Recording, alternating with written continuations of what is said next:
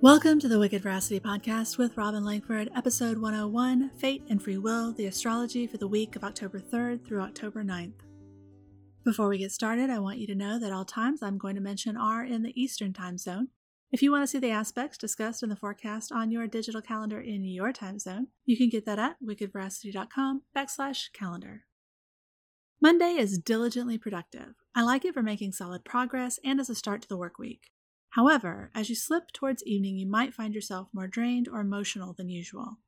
Work hard during the day, but remember to be gentle with yourself in the evening, or really all the time, because why not? Tuesday is a really lovely day with a lot of potential for taking action. Lean into the expansiveness of Jupiter and the beauty of Venus for optimal results. There is a Hellenistic void of course moon that begins today at 6:45 p.m. Eastern and lasts until October 7th at 10:40 p.m. Eastern. This is not the time to begin anything new. Don't sign new contracts, no first dates, no launching new things. Finish up things you've already got going on. Wednesday is a serious day where you can for sure get things done as long as you are diligent and willing to do the work. Just try not to pop off at anyone who isn't. This is one of those days where you get more accomplished by pausing to reflect and respond rather than react in the heat of the malefic moment when your temper flares up. Thursday, the moon is in Pisces, which may have you feeling pretty dreamy or like dreaming. It really depends on how Pisces is set up in your chart. If you felt like your communication skills were struggling for the past several weeks, today is a great day to talk things out as Mercury and Pluto get together. With the moon in Pisces, the communication will also be softer and more emotionally vulnerable and open, which is always a good thing for creating effective dialogue. Friday is not the day for that fence mending I mentioned on Thursday. Friday is much better for dreamy escapism, creative work, or romantic interludes, with the caveat that your emotions may be closer to the surface and you'll need to think before you speak. That means don't make grandiose declarations of love for your Tinder date, but it also means don't tell someone in your life they can skip off when they say the wrong thing. See what I did there? I didn't just blurt out the first thing that came to mind. Practice that. Saturday morning starts off slow and dreamy, but by noon Eastern, it's all systems go, in a big, optimistic kind of way. Plan something fun for tonight or something that helps you step into the limelight of your Aries house. There's a full moon tomorrow, so if you have any manifestation magic you want to work on, tonight is a good time for it, especially for topics related to your Libra and Aries houses.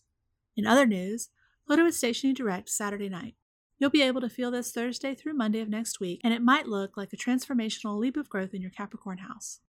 The next time Pluto changes directions, he will be in Aquarius, and that's going to be an epic transition. What that means for you in this moment is that all of the transformation and deep dark work you've been engaging with as Pluto moved through Capricorn is starting to wrap up. Pluto first moved into Capricorn in 2008. For me, this was a move into my fourth house of home, family of origin, and the foundation of my life. I've had 2 babies, divorced, lost all of my family of origin, and created a much more robust foundation for myself. It wasn't easy, but doing the work has made life so much richer. It'll be interesting to see how my 5th house topics go over the next couple of decades. More on that transit later. Sunday, we have a beautiful Aries full moon. This is the counterpart to the Libra new moon from 2 weeks ago. Use the energy prior to the full moon to take massive action on your Libra new moon intentions or topics related to your Aries house. A reminder about manifestation. The day of the full moon, at any point before it is actually full, which is at 4:54 p.m. Eastern this time, is great for manifestation. What does that mean? Ask your cards how to achieve what you want, complete a ritual, or take action in a significant way to move you towards something you know you want.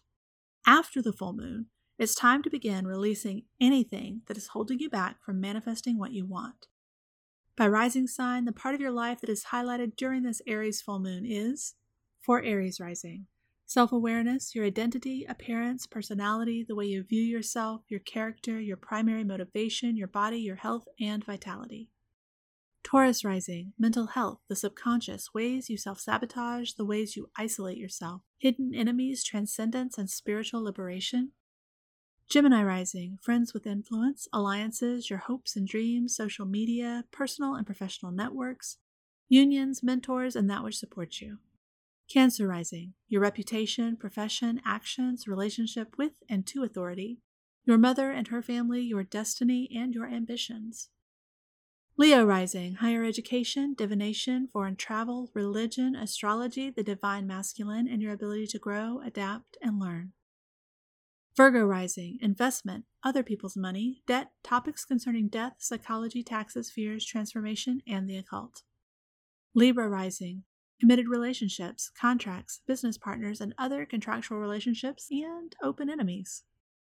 Scorpio rising, physical health, illness, coworkers, your job, pets, self-improvement, and the things you feel obligated to. Sagittarius rising, children, pleasure, romance, dating, sexuality, the things you desire, the creative arts, love affairs, the ways in which you are entertained, close friends, and lovers. Capricorn rising, home, family, home life, land, ancestors, private self, your emotional foundation, gains from hidden sources, your father and your father's family. Aquarius rising, communication, divination, short distance travel, your neighborhood, writing, your immediate environment, the divine feminine, siblings, and cousins. Pisces rising, money, possessions, resources, and how you make a living.